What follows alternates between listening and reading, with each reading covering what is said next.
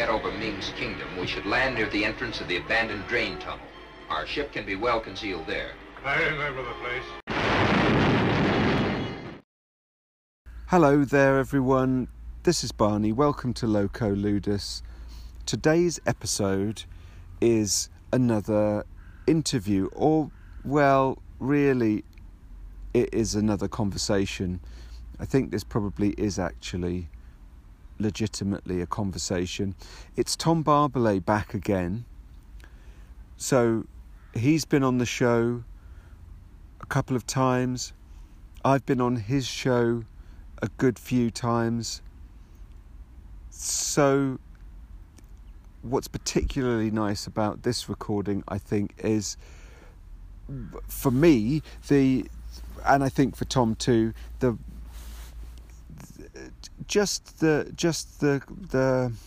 vitality of the exchange that we have just keeps going and growing, and that's wonderful.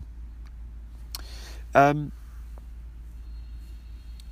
is on to talk about alluvial plains, so to talk about my work, the Stone Age RPG setting that I'm working on with Spencer of Keep Off the Borderlands and David Sermon.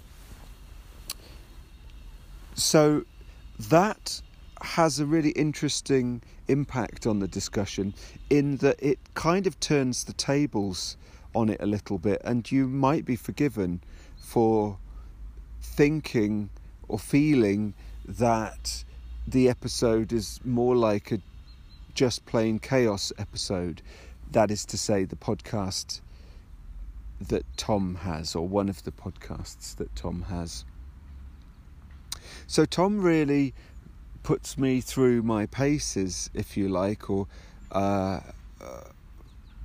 really asks me some very what's the word? Asks me very pertinent questions, really digs in. He's also very generous and encouraging, and I thank him very much for that. So, what's the last thing to say?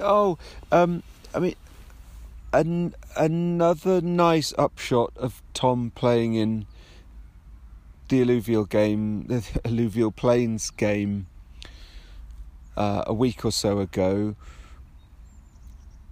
In addition to him wanting to run his own scenario, and Tom goes into that and his reasons for that in the discussion. Another aspect is that Tom has joined the project, and I won't say much more about that here. That I'm sure will come up in future, but it also gets discussed in our conversation. So I'll leave all of that information for listeners making it through this epic, but I think enjoyable and rewarding exchange that we had. One more thing before I go. Listeners should really go and listen to the last few episodes of Spencer's Keep Off the Borderlands podcast, where he talks about the magic system for alluvial plains, and which I've taken part in at some points too. There are some really interesting call-ins that he's had from folk, and so that's another very exciting and rewarding addition to the Alluvial Plains project, and certainly has a direct bearing on the discussion with Tom here. So Go and listen to those if you haven't already. See you. Hi, Tom. It's lovely to have you back on the show. Always a pleasure. And this evening, we're going to be talking about alluvial plains. And I think we've got a few explicit topics and perhaps some spin-off topics, as far as I'm aware. I wanted to say a couple of things. I found my character sheet for your game for Just Plain Chaos today. So I see that as a fortuitous sign of things of substance, shall we say there. And I just had a school game of alluvial plains today, and you know, every time, every play test, new things come up. Which can I ask a question here? Yeah. So I went back through, and you now are recording multiple podcasts, and I've just as a passive listener, I've lost track of how to find all the information in all the places. You've referred historically to the school game, but I don't have a. Is this with? I mean, you're an academic, so you know you could kind of refer to what your space school. Few do in academic circles, but I know there are some folksy folk that like to refer to it. Or you have progeny as well that I'm assuming attend educational institutions, so that could also be school. But for folks listening in like me that just occasionally get lost in these things that are not explicitly defined, what is the school game specifically? Okay, so to just be super clear, yes, the podcast goes its own merry way. However, when I'm talking about the core Vantage system, I indicate that in the title of the episode, and when it's to do with alluvial plains specifically, I put that in the title as well. And I'm not arguing that. I'm just saying. No, I'm just the school part. I've listened to all the previous ones that I think have referenced alluvial plains at least. I'm pretty sure I did that leading into it, and I still don't know what the school game specifically refers to. Okay, so so I've talked about the school game, I think, twice. And they're both in alluvial plains specific episodes. But it doesn't actually describe the setting, the school, what this thing So you have referred to it repeatedly. Oh, what you mean? You want to know what my school is like? Well, I guess I mean, again, you're not actually this. Okay, let's start afresh. I come to this as a complete brain dead novice. So do I. The notion of a school game indicates there are some players, it's in some environment, maybe, you know, yet I don't know what that is as a thing. So you refer to the school game, but you don't actually refer to it has this number of players. They are of this age group. They are attending a university or a high school or a primary school. I have no notion of what the school game is in that context. So I've got a small group of upper school, so they're basically like sixth form college if you're in Britain. I don't know what the equivalent is in the States or Australia. So are they 16 to 18-year-olds? Something like that. They might be 16 to 19. Very good. How many? There is, I think it's about 5, although two of my two eldest children also joined in today. Okay. So it swelled a bit to 7. And is the school where your two eldest children attend, or is it a different school? Or it is. It's the school that they attend. Yeah. Okay. So you've been able to, in their school, create a group of playtesters of your experimental rule system. Could you talk about how that happened? Okay. Before the pandemic, I proposed to my big boss that I start an English language games club, and I don't know what kind of interest I was expecting, and I was thinking that it might alternate between role play and board games, and and there could be some kind of rhythm between that, and people would, we'd signpost it for people who want to play different things, and then the pandemic hit, and of course that put everything on the back burner. And I actually felt that was quite a good thing, because it gave me the opportunity to think about what I really wanted to do with the group, the gaming group in the school, the thing I wanted to activate in the school. And of course, this was the time when I had started the play testing of Alluvial Plains. Are you employed by the school? Yes. Okay, so that's the missing piece. That's the missing piece. Okay. Yeah. Very good. So this is a school that you were employed at. Your big boss is also employed by the school.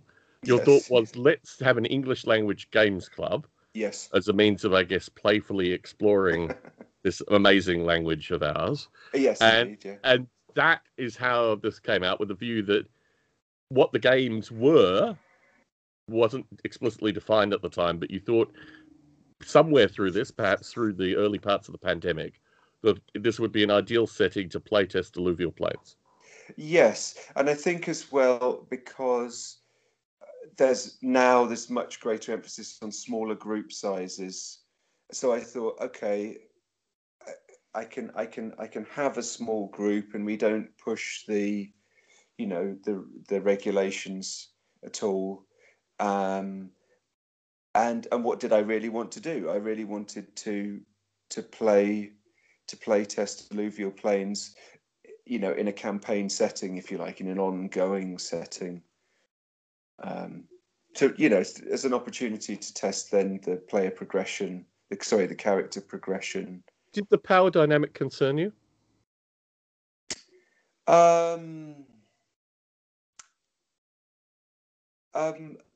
I mean, not more than it does in any job, in a sense. I've told them that in the group they should refer to me by my first name, and then of course when we're in class settings, then of course it's back to Mr. Dicker. Right. And yeah, and they're at that upper end, and they're very good. Like, they're basically all fluent in English. So they've got that ability and interest to really go places with the language. So that's a really nice prospect. So yeah, of course I'm still the teacher and they're still the students. But I think at least I think we all want to minimize that as much as possible. Does that answer your question about the school game? I think it. I mean, yes. And have you ever defined it to this capacity in any of your podcast recordings? I would say that I've talked about being a teacher, and that I've started one. I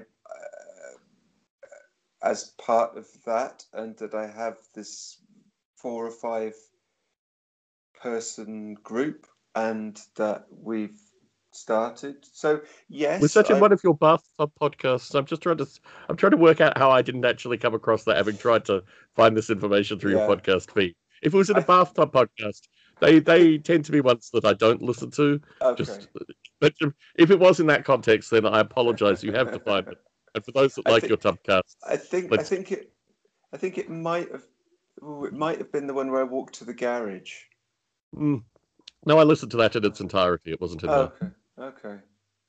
Anyway, yeah. We now have it defined, and hopefully I've assisted at least a small fraction of your listeners as well, who may also be lost with regards to Tom Barbalet. If you are mystified by the school game structure, then I'm sure there must be other people equally mystified too. So thank you, Phil. I'm fighting the good fight. Exactly. That's one of the reasons we have you on, isn't it? Wonderful. So if we start then generally, so last Sunday, as promised, was it last Sunday? Last Sunday, yes. I think. Yeah. As promised, I offered I offered you a place in a game with other living people. Yes, and first and foremost, let me thank you for that opportunity. It was wonderful. I think I've befriended everyone who was on that game on Facebook, and Excellent.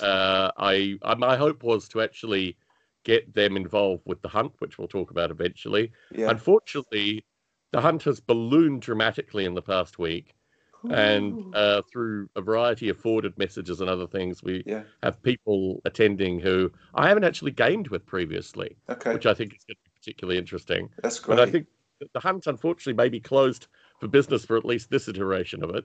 But Yeah. we'll get to that at some time. Let me just say, firstly, thank you very much for presenting the game as you did. The technical difficulties only took a small portion of it. I don't want that to be anyway burdensome. I think having debugged technical difficulties, both Yeah. professionally and privately, and for friends and family and all kinds of tensions, you Yeah. held up remarkably well through that.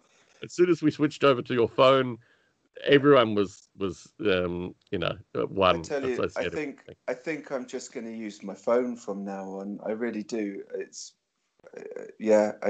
God knows. Yeah. I mean, absolutely. I was in despair at that Yeah, point, no, look, believe me. and then it kind of rocketed out from that.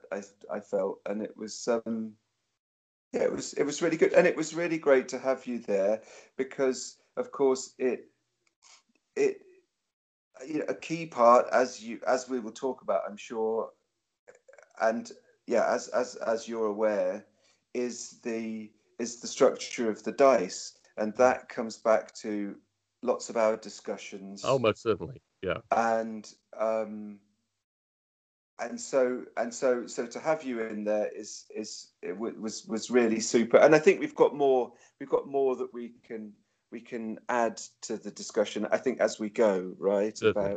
about that. But If I may, yeah, I'm not sure. I think you've referenced it previously, but I come from divorced parents. My parents were divorced when I was about 11, and the experience that I had in that game, in particular, the notion of there's bad stuff happening elsewhere. I need to get away as far as possible from the bad stuff, and then playing it out iteratively. For folks listening, and you have described this briefly, I think, in this podcast, but you basically, each individual player got between 5 to 10 minutes worth of your time kind of in circulation, which was great, particularly for those of us that were trying to strategize, because we didn't feel the pressure for the full time. We could actually think and take notes and work out. And for me specifically, and I wanted to talk about this leading into the Magic, the things that interested me was how the other players used weapons, how these weapons had any effect in the environment, how others' strengths and, for combat primarily. And that, I think, is the missing piece associated with the discussion of Magic that you've had so eloquently with a number of other participants so far, is that I was looking at the full spectrum of enacting force or, taking damage or these kind of things from the universe. And that's where the Magic came into play, was I realized actually the role of Magic, even with the kind of shamanic structure and various other things, was vastly more impactful. I mean, you had, potentially bows breaking. That's still an undecided thing, whether or not the bow ever broke. But, you had all these weapon interplays, which did absolutely, well, I mean, next to nothing, a few minor, bits and pieces. But then you had Magic time and time again coming in and actually changing the environment fundamentally from the very start of it. And I thought, this is more powerful than weaponry, right? And I came to it afresh. I'd heard the background discussion associated with Magic isn't that powerful in the system. Well, I had a completely opposing view, having only played the game for 30, 40 minutes and observed that. Well, look, so let's come back to Magic. Let's come back to Magic in a bit, because I think it's really, I'm really grateful to you about what you say about this structure of going round the group. I very deliberately wanted to I think I said that in the last episode, that to stretch the proximity between the players, and at the same time make them always remind them that they were connected. So, and I think that's what you're also saying, that even though we were going round and Mm. people had time to pause and think and strategize. There was also time to listen, and I think and particularly as well with the group, I think that sense of the shared project is kept. It was still there. So I think people were engaged even if they weren't playing, because everything was happening at such close proximity. And I think there can be a tendency in role play games to just bunch people together. Mm. And it is that kind of Scooby-Doo thing where they're all running as a group. Mm. And I find that a bit absurd. And that idea of just letting people have their own bit of space and their own challenges, I really like. But just very quickly, so you wanted to, because of your past, you wanted to get away from the danger. That was your, No, yeah?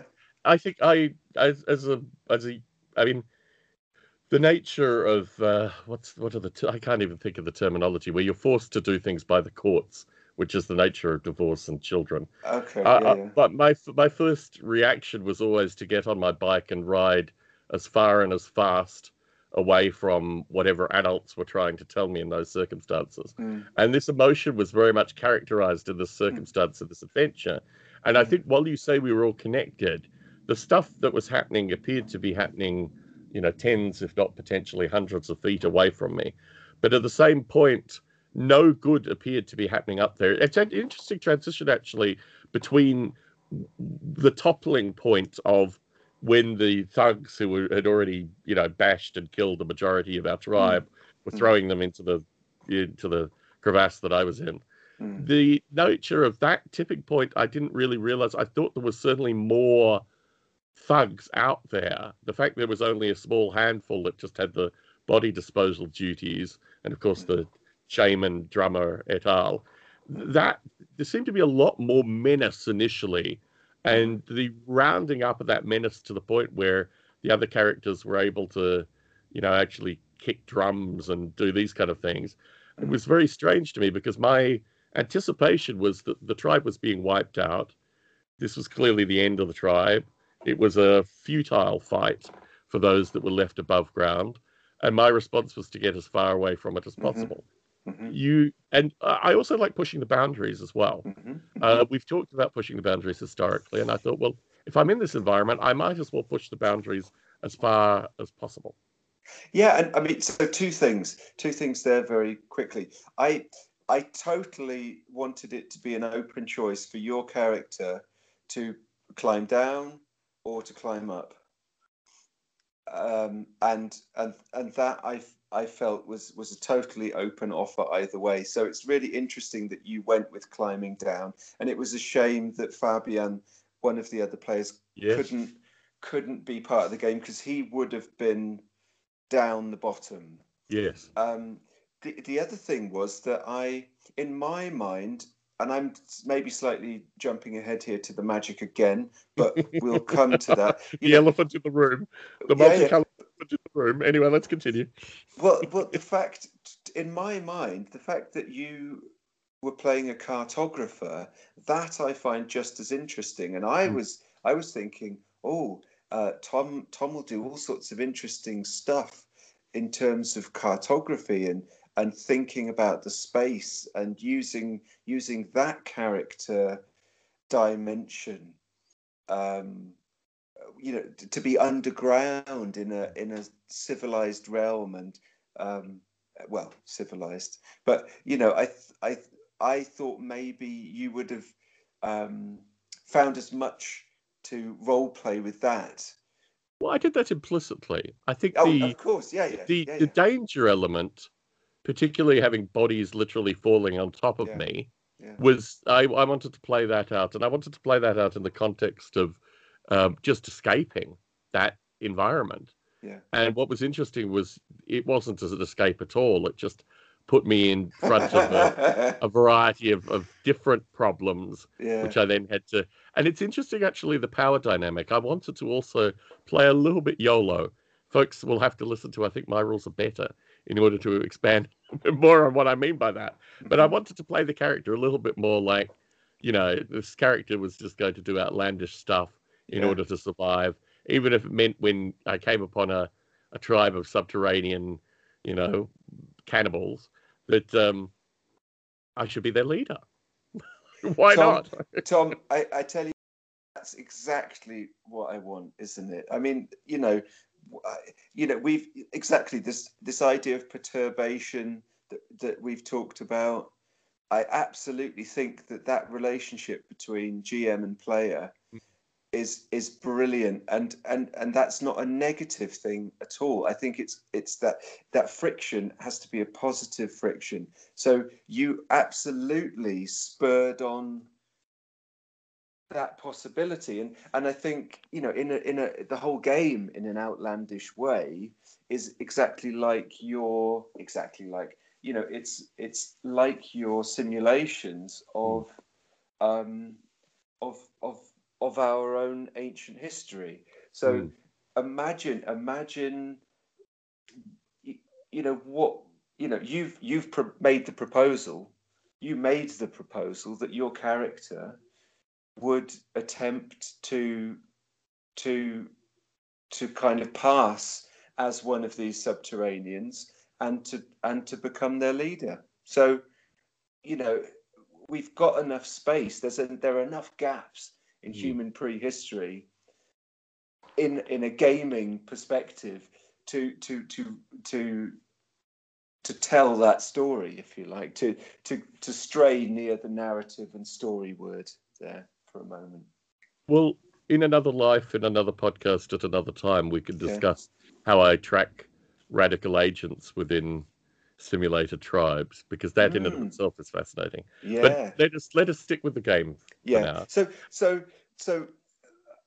I suppose to start off with the core rules and the game. If there's anything more to say about the game, I don't know if you have anything. The format of the text was something that really annoyed me.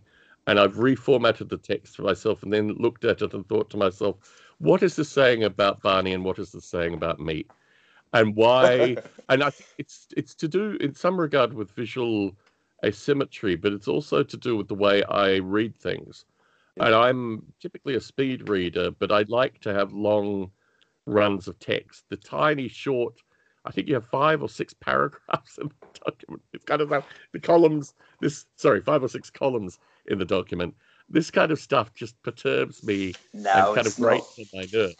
It's 4 columns, man. It's 4 columns. Okay, it feels like 7. I tell you what, the first version. So the first thing I want to say is this is none of the formatting is at all significant for any end product. But absolutely, these are really important things.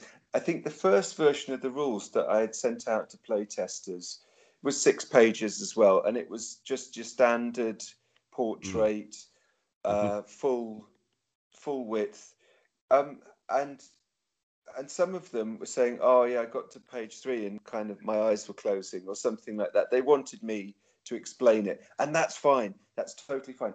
Some people find those long lines difficult to stick with, and look, there are don't, I suspect. Spectrums. Look, my view is that there are spectrums to all of this. What I will say is, look at the offerings on Lulu, and the ones that move past 2 columns, I think don't have the same impact as the ones that. And the history of 2 column for this stuff obviously dates back to early D&D. So 2 columns, I think, uncontroversial, easy to put together. 4 columns, it's looking, and you have said you want it to be a pamphlet, and I know you've used those terms, and I thought, well, this is probably the folksy, and I've never I have printed it. I've never folded it like a pamphlet to get that sense of it.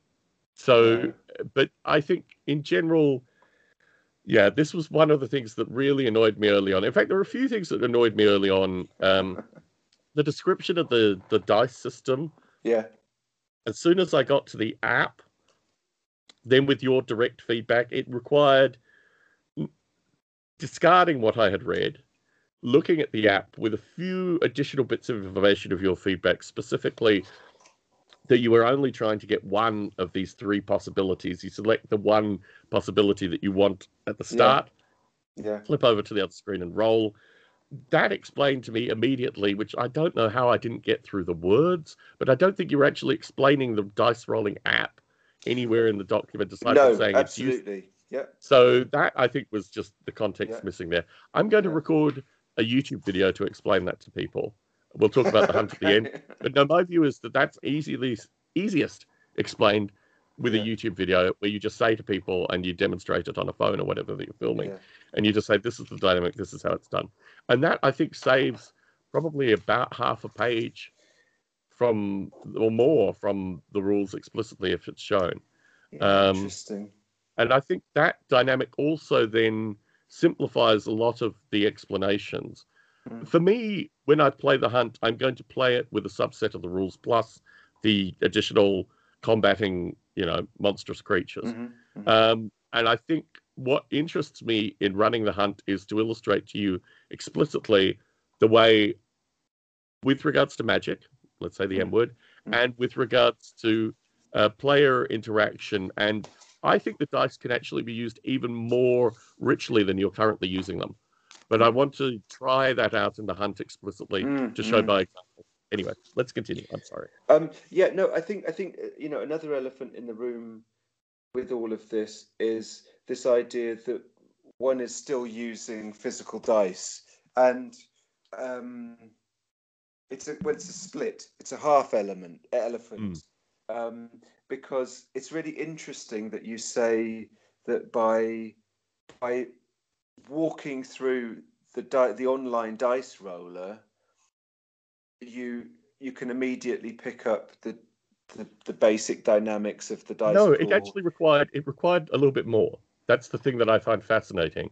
It could be a little bit of help, just text help or some kind of example, but the additional piece was that you are looking by selecting the bottom, i.e., hard, extreme, moderate.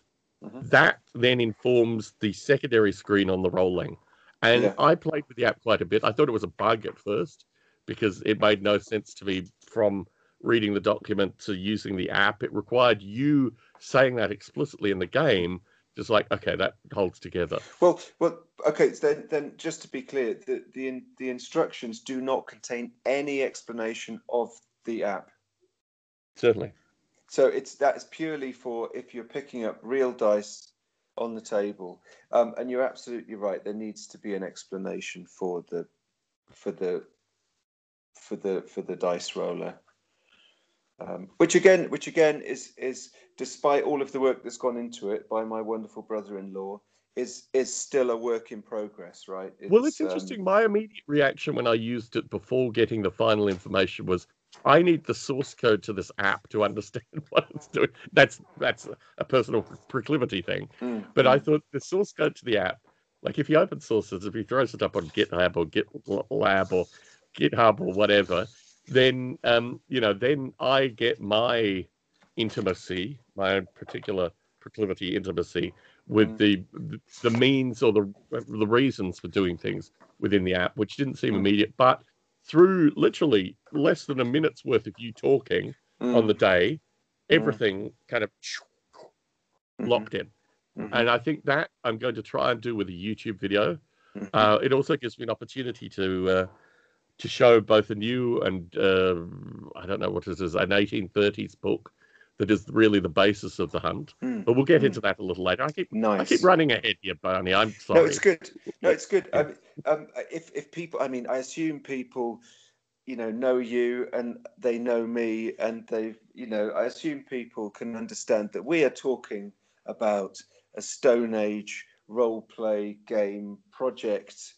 I assume that much.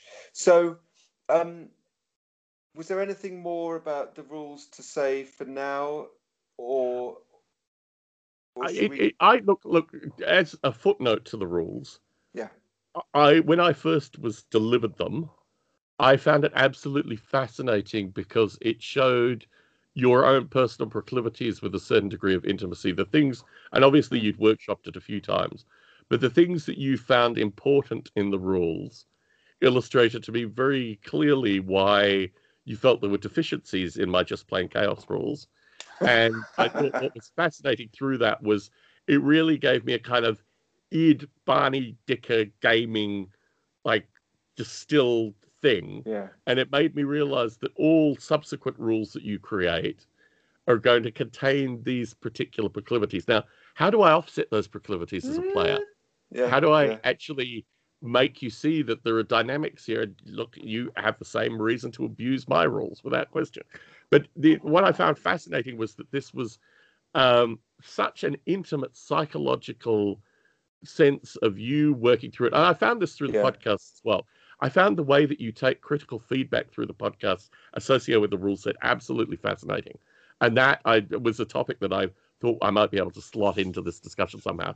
But I find it fascinating to see how people take critical feedback as a means of refining works that they are doing. And I think I don't know. I mean, it's something that there's been as an intimate point for the listeners to this podcast, Barney and I have very different ways of approaching the universe, as has been established both off recording and on recording many a time. And I often think if I had your particular perspective, would the world be a brighter place? And I think in many cases it probably would be. I think you have a very particular perspective associated with conflict resolution, associated with dealing with kind of critical discourse, which is very different to the way that I view the world, but completely holistically perfect for you. And I found both in the writing of the rules, but also as you've narrated and explored and probably really tormented your listeners in terms of going through these alluvial plain rules and taking every piece of feedback and then trying to either ratify the feedback to something that needs to be included in the rules, or in some cases deny the feedback and find plenty of counterexamples to make you feel comfortable with the fact that this feedback probably shouldn't impact the rules. That has been a fascinating process as well. Well, of course, I can take some inspiration from you, and my rules are better for opening up that space for open reflection. Yeah. So I would say a couple of things. I really with this system, the Vantage system, I really wanted to create the kind of role play system that, exactly like you say, speaks to me, plays out how I want a game to play out. But then, and this is the crucial thing, having announced that, if you like, it's really important to me, or valuable to me, to see how that resonates with other people, and to try and come up with something that is not just my, if you, I don't know, like top down, or my authoritarian view, like it or lump it kind of thing, but actually something that could be meaningful for more than just me, more people than just me. And the interesting cutoff is basically people who don't like dice pools. Not people who are kind of indifferent. And of course, I'm aiming for people who do like them or are open to the prospect of dice pools. But people who aren't interested in dice pools, this is not a game for them. It just is not a game for them. And I'm not interested in engaging in that. I'm interested in playing games with them, maybe playing other systems. But this is a game for people who like dice pools. And I think, when I first started with it, it was very, very simple, and it's been a case of, but like, it always feels like it's the same thing, but it has grown and refined and gone on and on and on. Always feels like the same game. but it's really interesting to see how it grows, because often things grow in relation to a problem or a need, or a recognition of another layer of complexity that should come up, should be able to come up, and be facilitated, and so that process has been great, and yeah, but the feedback that I get is really, really fascinating. And just to kind of finish this process, it's really interesting sorting. And I have spoken about this, that when someone gives you feedback, on the one hand, it's objective because you're presenting them with your thing, if you like. So they give you their perspective on it, and that has an objectivity about it. That's not something, for them, it's not something necessarily that's intrinsic to them or has come out of them, or what their connection is normally perhaps one of some distance, if you like. Now that, of course, develops and changes over time. People get to know the rules and so on and so on and so on. But those responses are also subjective. So it's really interesting sorting out the objective elements from the purely subjective elements, and then also sorting out the differences between what's, if you like, what's the rule, what's the world setting rules, and then what are the styles. So, we're going to come on to how I handled magic in the last session, right? And I said to you in some messages that it was the most magicked up adventure that I had done. And I think one of the reasons for that was I had a new version of the shamanic system, much simpler, much more aligned with the system, and I just want to give it a go. So you kind of, like you say, you want to push these things and test them. And with every single playtest, even if I couldn't tell you exactly what it is I am aiming to test, I know that there is something there, and I'm not trying to check everything. I'm not testing everything. There's just a few things, and they're usually the latest iterations of things, and certainly the things that other people haven't actually played through yet. 3 points, if I may. Yeah, I've held on to them. The first, probably not to be explored in this recording, but something that I'd like to reflect on with you in a future recording. Dice pools are an homage to Games Workshop in some very real sense. Put that one aside. Second one. This game that we played on Sunday, as I realized, and one of the reasons actually that I befriended all the players on Facebook, I think a majority, if not all of us, had all written our own rule systems at some stage. Some were for sale, some were available for download, but all the people who played on Sunday had a rule system that they had created, ratified, and had supported through some length of game playing. I think that might be a relatively unique characteristic of the game last Sunday. I'm not sure if you've done that previously, but you were bringing together a group of people who had created their own rule system at some stage, which I think is incredibly powerful. Final point. The borderlands between subjectivity and objectivity, and certainly something that I found, particularly with your discussions with Joe Richter, that I just wanted to point out. I felt what was incredibly objective and based on things which Spencer echoed both when I was on at the game at the end when we had that discussion, but also in his responses to audio responses following. I felt what I thought was incredibly objective feedback in your discussions with Joe moved to objective feedback based on like missed bits in the process.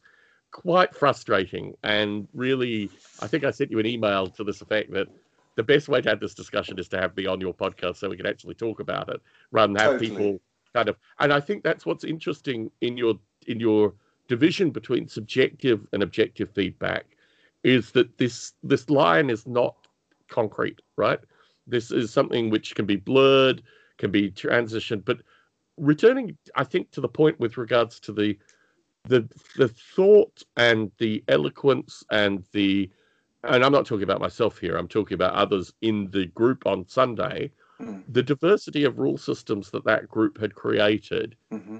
Have you run games like that previously where you've brought together other like rules creators to specifically look at alluvial plains? Well, so I would say that so far, and as far as I can look into the future, I'm really spoiled for playtesters, and so I've had playtesters who have, who are just gaming veterans, whether in terms of years or in terms of how many systems they run. Most people GM as well. Yeah. They've, I So it would wasn't say. unique. This is what you're saying. It Well, wasn't no, no. unique. What I'm saying is I've got people with great emotional intelligence, great analytic minds, great gaming experience, GMing experience, creativity, imagination, kind of openness and relaxedness for such play, and within that as well, a significant number of people who have either written their own rules or think very deeply and analytically about gaming. I think so. I think it was a particularly unique configuration, and I think I've also I have in a way been curating the groups, not overly. It's often circumstantial. It's about timings, world timings. So when I if I have to play in the morning, if I want to play with Japan and Australia, so it's sometimes those kinds of aspects, but a little bit when you think, oh right, okay, I could put that person and this person in the game, and oh yeah, okay, right, okay, and so really trying to do my best in a non-judgmental way to put people together who I think will enjoy the session and will also offer something in terms of the feedback, to offer shape the kind of feedback that I get. And so just to say, I'm really happy that you can speak now about the Magic more, and I'm sorry to have frustrated you a little bit with the other episode, because that wasn't at all the intention, and it's it's always like you've already said, it's kind of an open house and an open discussion.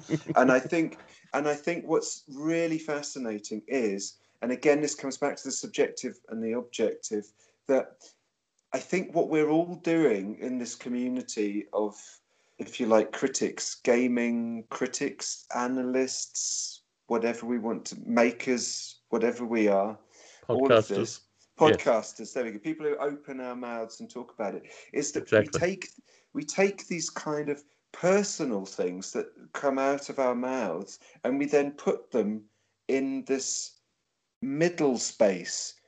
So when we disagree or have different perspectives on things, what's really interesting is that's, for me, I think it's not about personal, or it's unfortunate if it ever tips into a kind of a personal annoyance or a conflict or something, because what we're really doing is really exploring the potential of these games, this hobby that we do, and exploring all of those different points of view that we have, and where we see things starting and ending, becoming too much of this or not enough of that. And everyone has totally different levels of, if you like, normality in all of these totally bizarre things. So please, Tom, go for it. We had this adventure. We are three-quarters of an hour in, and Yes. my view is we need to talk about magic. Yes. Right? Let me start the discussion by saying that for the hunt, which hopefully we will be able to talk about maybe in the fourth hour of this recording, I wanted to find a very specific shaman. Mm-hmm. And I went out into my broader social group. I actually worked with this gentleman, and I've never played a game with him previously. I'm assuming his knowledge of deep nerd culture is good. I knew he must have role-played at some time. It's true, he had role-played at some time. I want a shaman who is a perhaps somewhat, how would one describe it? A storyteller beyond all reproach for a start, with a comedic edge, perhaps a slightly caustic comedic edge, who is clearly an outsider, but at the same point knows the boundaries of his knowledge and is able, or their knowledge, but in this case specifically his knowledge, and is able to frame that in a way that still keeps people guessing about how much he actually knows in the circumstance. Sure, and I think magic for me, and this goes back to, again, in my podcast, folks, unfortunately, you'll have to go listen to that in my Rules Are Better, but we had a good discussion associated with a gentleman called Matthew Gibson, who will be playing in the hunt and also is an archaeologist. So 2 big ticks there. Anyway, Matthew Gibson for me is someone who I've known for 30 years now, more than 30 years. He changed my life inextricably when I was about 11, playing a game of RuneQuest that he was GMing, and he created a sense of how I should change my GMing style to be more like his. The game that we were playing had a very specific set of perspectives on magic where it was considerably minimalist. I would say ideally more magic than Alluvial Plains, but certainly considerably less magic than any other role-playing game I had played up until that point. I think the magic system, as it was pitched to me in Alluvial Plains, would have been light touch, slightly inspired magic, where maybe the shaman has some kind of inkling about the future, which 90% of the time would be right, 10% of the time would be tragically wrong, hence finding a shaman that has a good narrative to back up all his failures previously. And instead, and Spencer has done the groundwork for me for this. I'd like to thank Spencer specifically for talking about the conclusion of the game, where magic was used. And in part, I had instigated some of that because I was firstly, I was not a shaman, but I wanted to have some shamanic skills, and I pushed some of those boundaries. But also I wanted to confront shamans specifically when they came into my, realm and started confronting me, specifically because I thought that that was a realm of kind of exploration within the magic system, particularly once I'd realized after the first 30 odd minutes of the game, the magic was considerably more powerful than I had been told about, right? That there was actually, and this could have been specifically, and I think this is why Joe was so important in this discussion, was that you had worked with Joe literally hours leading up to when the game was played to get Joe's character specifically as he wanted it. Hopefully I haven't said specifically 75 last minute, but my view is that actually shaped the game as well. Okay, I think I think it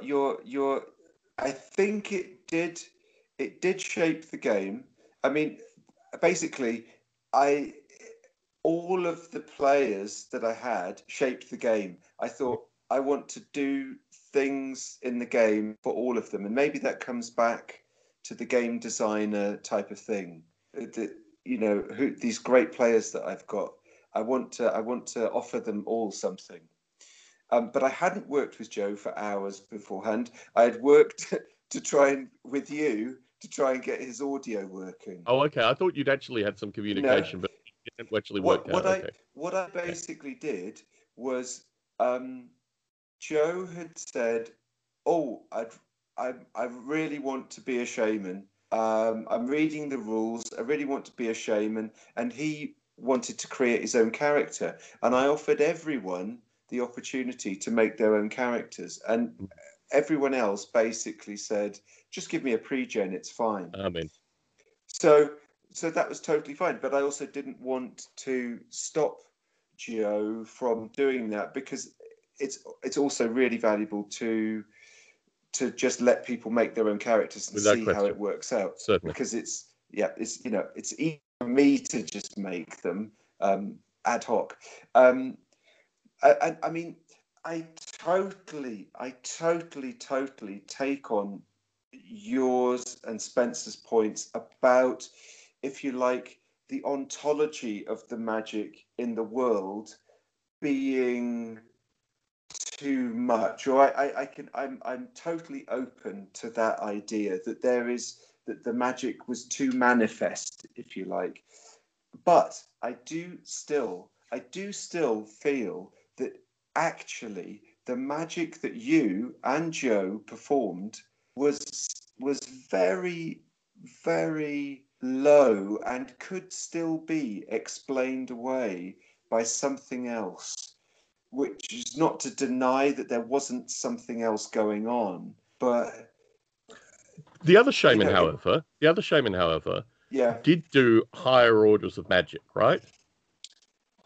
I mean, really, all that happened at the end was that somehow, gravitationally, psychologically, I don't know what it was Joe and Spencer, wasn't it? They somehow could not move from the spot.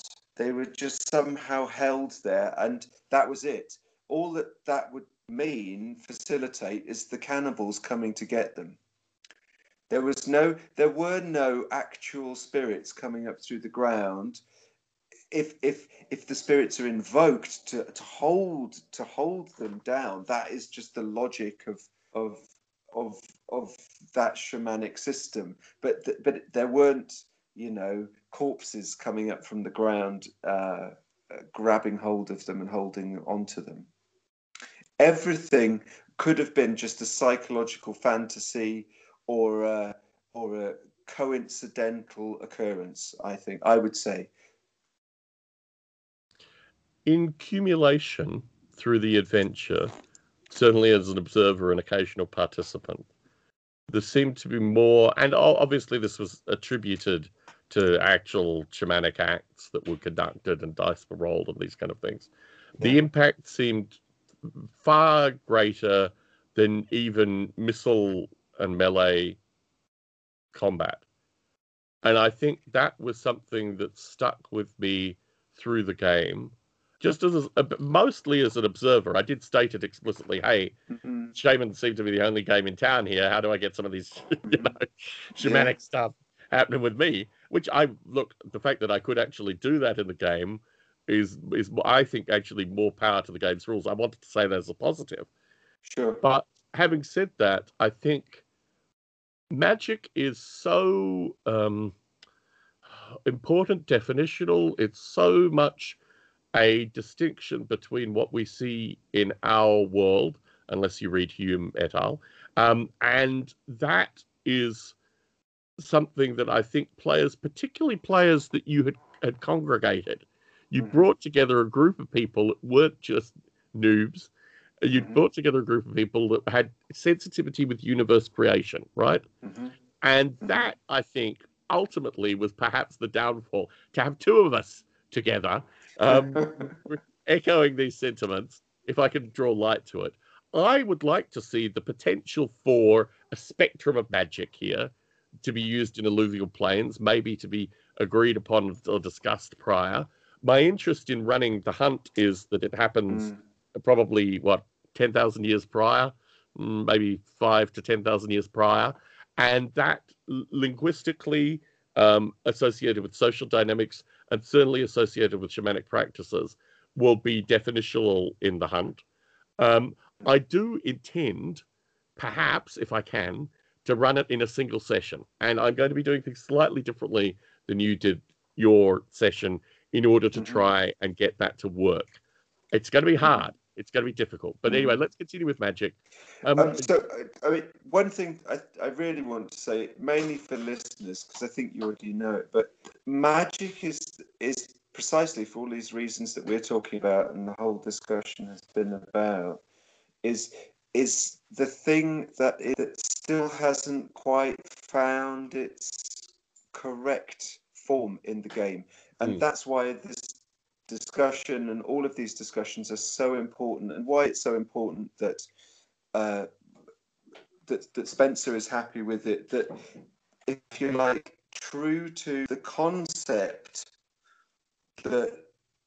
of this prehistoric setting, that it needs to work right, and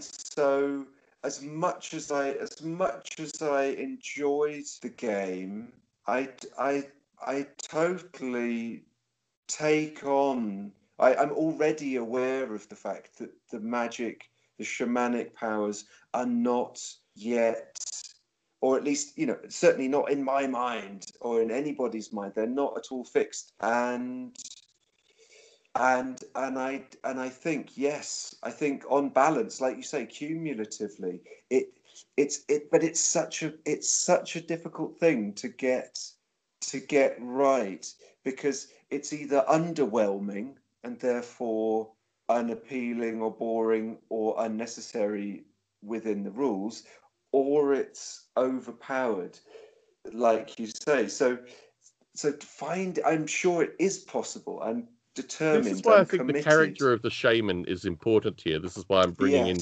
this special shaman, because I think that covers some of it. Like, if you have a shaman who is upbeat, and also because the shaman has to define themselves in the group as having these abilities, even if they don't have them perfect, they have to have these abilities to give themselves importance in the group. Yes. And I think you can have underwhelming magic but overwhelming shaman, and that, I think, might alleviate some of this. Absolutely. Showman, not shaman. Yes. Showman. Yes. Let us, if we can, move on perhaps to the hunt just briefly to talk about that. So can I just preface this then to say, so Tom, after our game and after this fascinating heated debate that we had about magic, you said, can I run a game?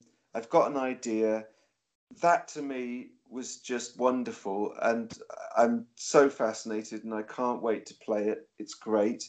I realized that it had to be taken out of your experience, right? This thing is intimately yours through your experience to date.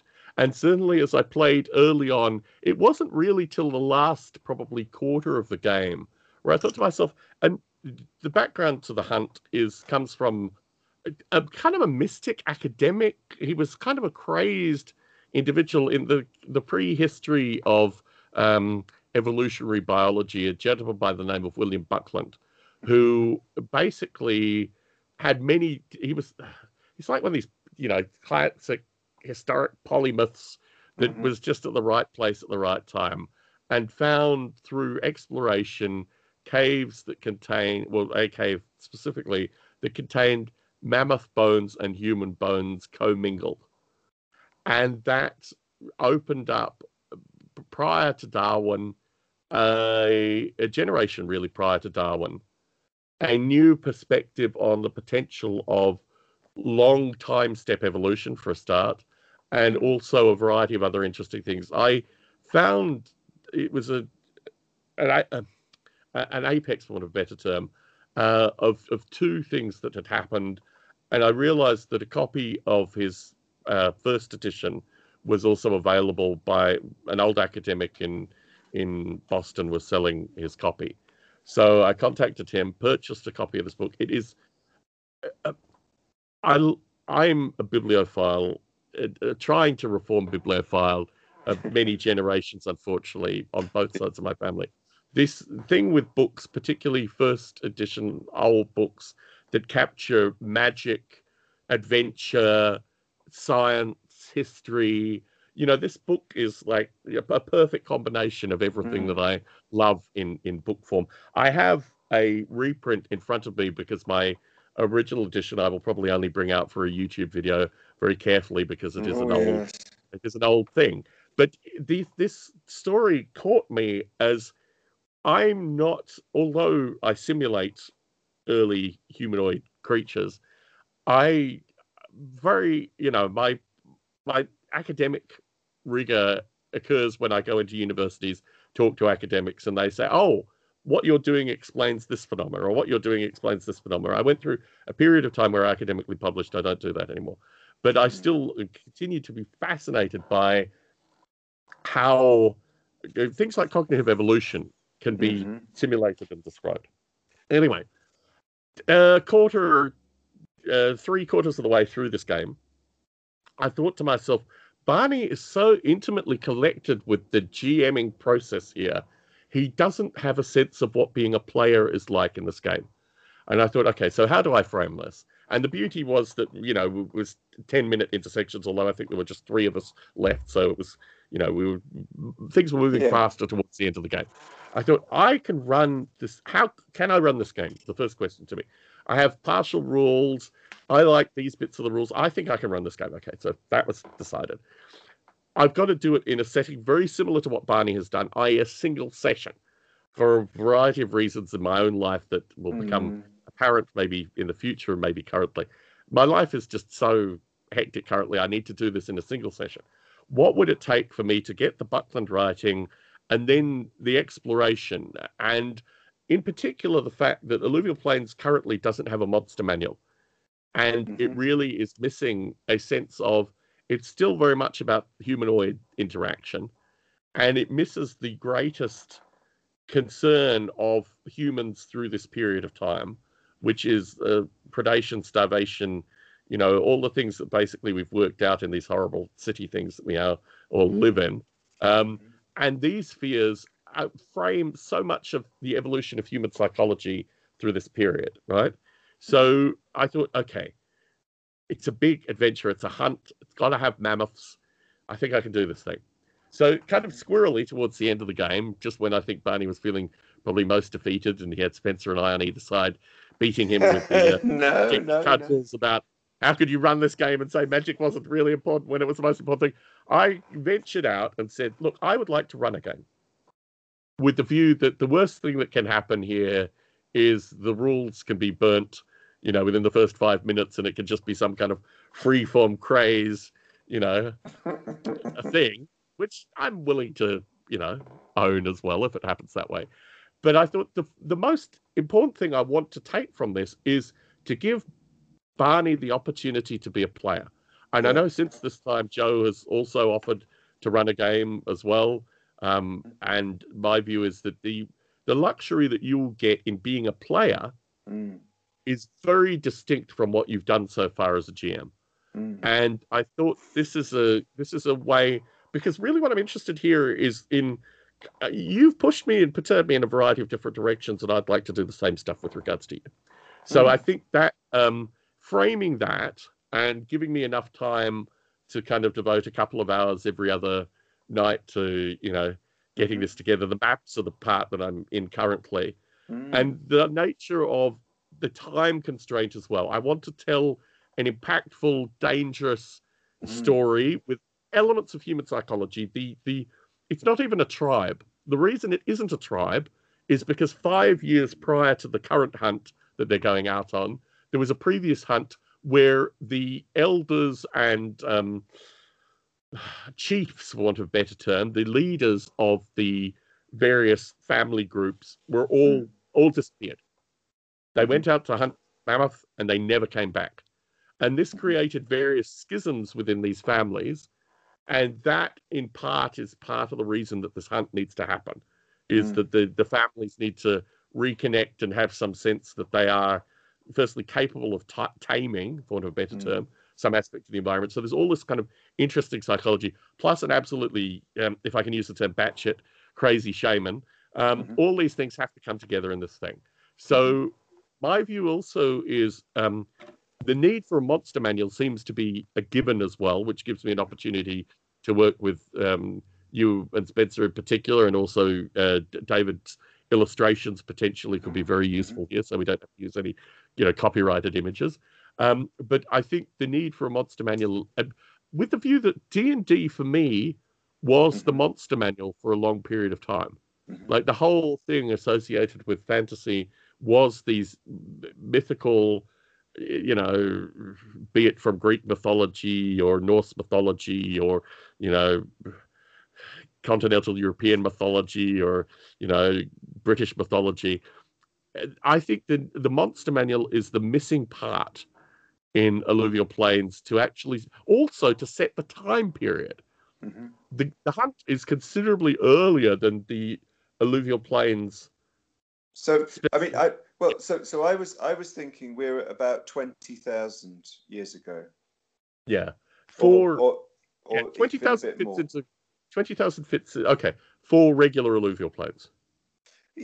Yeah, but in a sense, I mean, you're pointing to a really, really interesting aspect of specificity that I guess so far I was really thinking, well, it doesn't really matter because we're not concerned with the landscapes how they are now. So if they were fluctuating in the past, they could be here, could be there.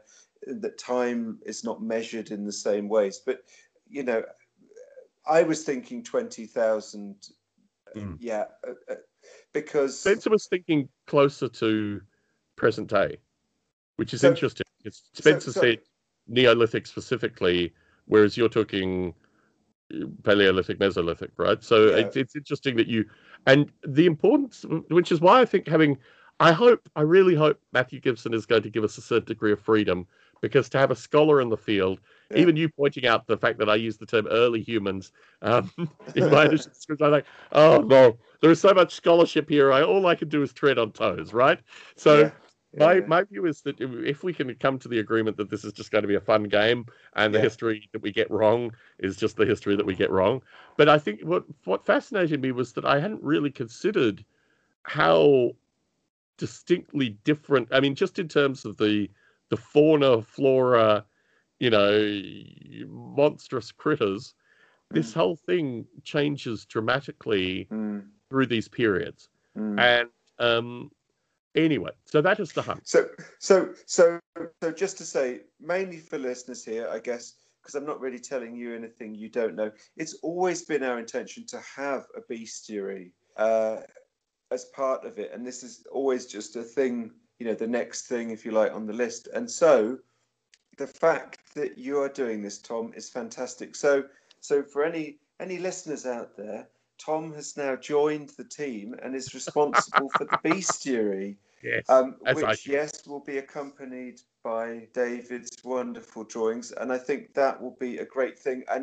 And as we've talked about, there'll be a hunt scenario and I think some specifics about the hunting, I think, will be a really nice little valuable contribution. And just to say, some of the early play tests, they ran up, the players ran up against a big bear, and that didn't go well for them at all.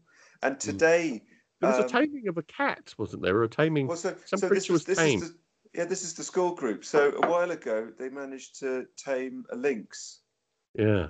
Not too well. It's still a little bit wild, but that adventure's continued. And today, some saber-toothed tigers came prowling around and messed up the lynx owner pretty badly today in the game. So. Have any of the players ever, this is an aside, but have any of the players ever tried to tame a feral cat?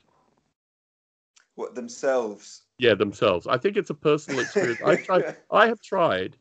We have one feral cat that I'm just currently, through a variety of different mechanisms, some shamanic, might I say, as well, trying to tame. But it is a really strange experience to encounter, particularly a feline that is wild, and in some cases, I mean, I've tried with cats that just have no means of really even communicating with humans, But it is interesting when you have limited success in the area, you immediately become an expert, let me just say. But it is fascinating how difficult it is to, and some are easier than others based on the experiences that they have had in their lives. And you can see this through injury alone in some cases. But it is interesting. And we own cats that were semi-feral when we got them as well. So I have been successful in this area in some light, and my failures far outweigh my successes, might I say. But it's fascinating. Yeah. But some, right? Would I be right in saying that some cats and dogs and other animals, they also just kind of lose it at some point? You know, they go off and they don't come back, or they start behaving really weirdly. So you can also have cats that have been quite domestic. Yes. Suddenly, you know, start bringing in, you know, mice. And behaving really erratically, and you know, as the years pass. Yeah. Anyway, so yes, Tom. Had any of the students, however, had this experience though? I didn't ask them, and I didn't ask them because this is the joy of it all, isn't it? In a world that might be mildly tinged with magic. And having a relatively open, a relatively open system, people can attempt things that may or may not come off, and if they do, then you've got to live with the consequences. So animal rapport. So in the new reduced abilities list, there aren't all of the 20 odd abilities that there were before. So animal rapport has to find a way to exist either in a shamanic sense or in a natural world sense. I'm possibly jumping the gun there, or I can't remember what I've said about this already in the podcast, but there were 20 odd abilities, and some were more redundant or specialist than others, and instead I wanted to compress it down to have a much cleaner, briefer character sheet, but that would still retain all of that possibility. So that was when animal rapport was still a distinct ability that was neither shamanic nor standard, shall we say? So,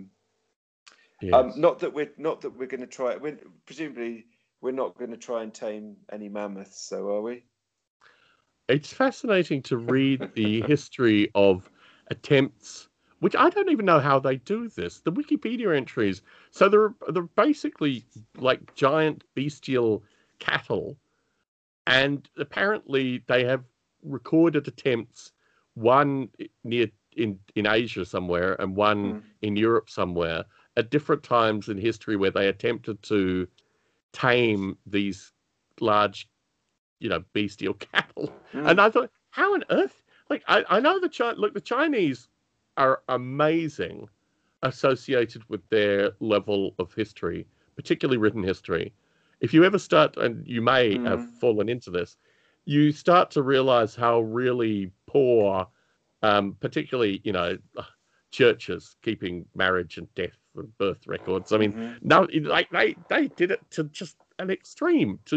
When the whole nature of history, and it's fascinating because I have Chinese co-workers, some of whom like to talk about Chinese history as well. There's also the beautiful mythology stuff as well, which I think we need to talk about at some other recording. I think I talked about it briefly associated with the Operation Sea Lion development that I'm working on too, which again, you'll need to go to My Rules Are Better if you want to hear more about, folks.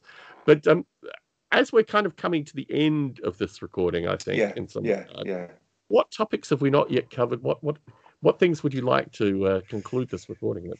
Well, the one little thought I had was, we talked about Buckland, and the specific cave that we're talking about is the Paviland Cave in the Gower in South Wales, and that the human remains found they thought were female, but actually they were male, and they go back about 24,000 years or something, don't they? Something like that. 33. And I just want. Oh, okay. So that's brilliant. And I wanted to say that as a child, my mum was really fascinated by this, and I remember as a child being taken there by my mum, and we couldn't get down the walkway. It was too slippery and tricky, and Yeah. she kept going. I went back with my dad, and she walked down, but the tide was too high. And then when my mum died in 2015, my sister and I actually went there, and Mhm. we secreted a little bit of ash near as where we could, and we threw a bit of ash into the sea.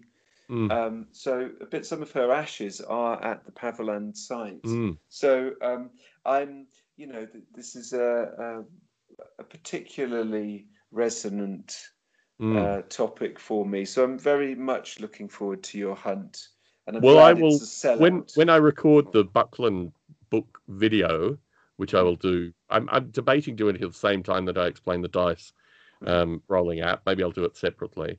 I will take extra reverence now I know your familial connection with said cave. The line art alone Mm. makes early D&D maps seem frivolous. This is some of the most beautiful illustrative work you could ever imagine associated with a topic which is just fascinating and at the time clearly Mm. revolutionary. Mm. So anyway, I'll make sure I'm in a well-lit room and my camera hand will not be shaking as I take you through the original Please, work. if you can think of a way to use your amazing spinning lazy Susans or whatever they are, the Oh, spinning I don't know how I would. displays, then I don't know either, but I don't know, maybe but like a I'll try. newspaper. You know, I'll those try. newspapers in the old Yes. films. You know, if you could get the book Yes. to spin it into view. I don't know. We'll work it. Thank you very much, Tom. Um, that's been a really great chat, and as always, there's more, and I look forward to when we do talk more. Thank you. Yeah, we should talk more anyway. I think certainly it was like 8 months since our last discussion in My Rules Are Better, and it's I think been a similar length of time in your recording, maybe even more. So yeah, Yeah, we need to talk more. I think. but you know, the pandemic, I think, really has, knocked, certainly for me, but it seems like it's had it, well, and you, it's had an impact on these routines and your where you can direct your thoughts and what you can bring yourself to do and schedule yourself to do. I think Hmm. it's had a funny effect. Yes, and it will So continue to, unfortunately. so here's to more regular conversations in the Amen. new normal. Amen. Mm. Barney, See it's you. been an absolute pleasure. See you. Thank you, Tom. Bye.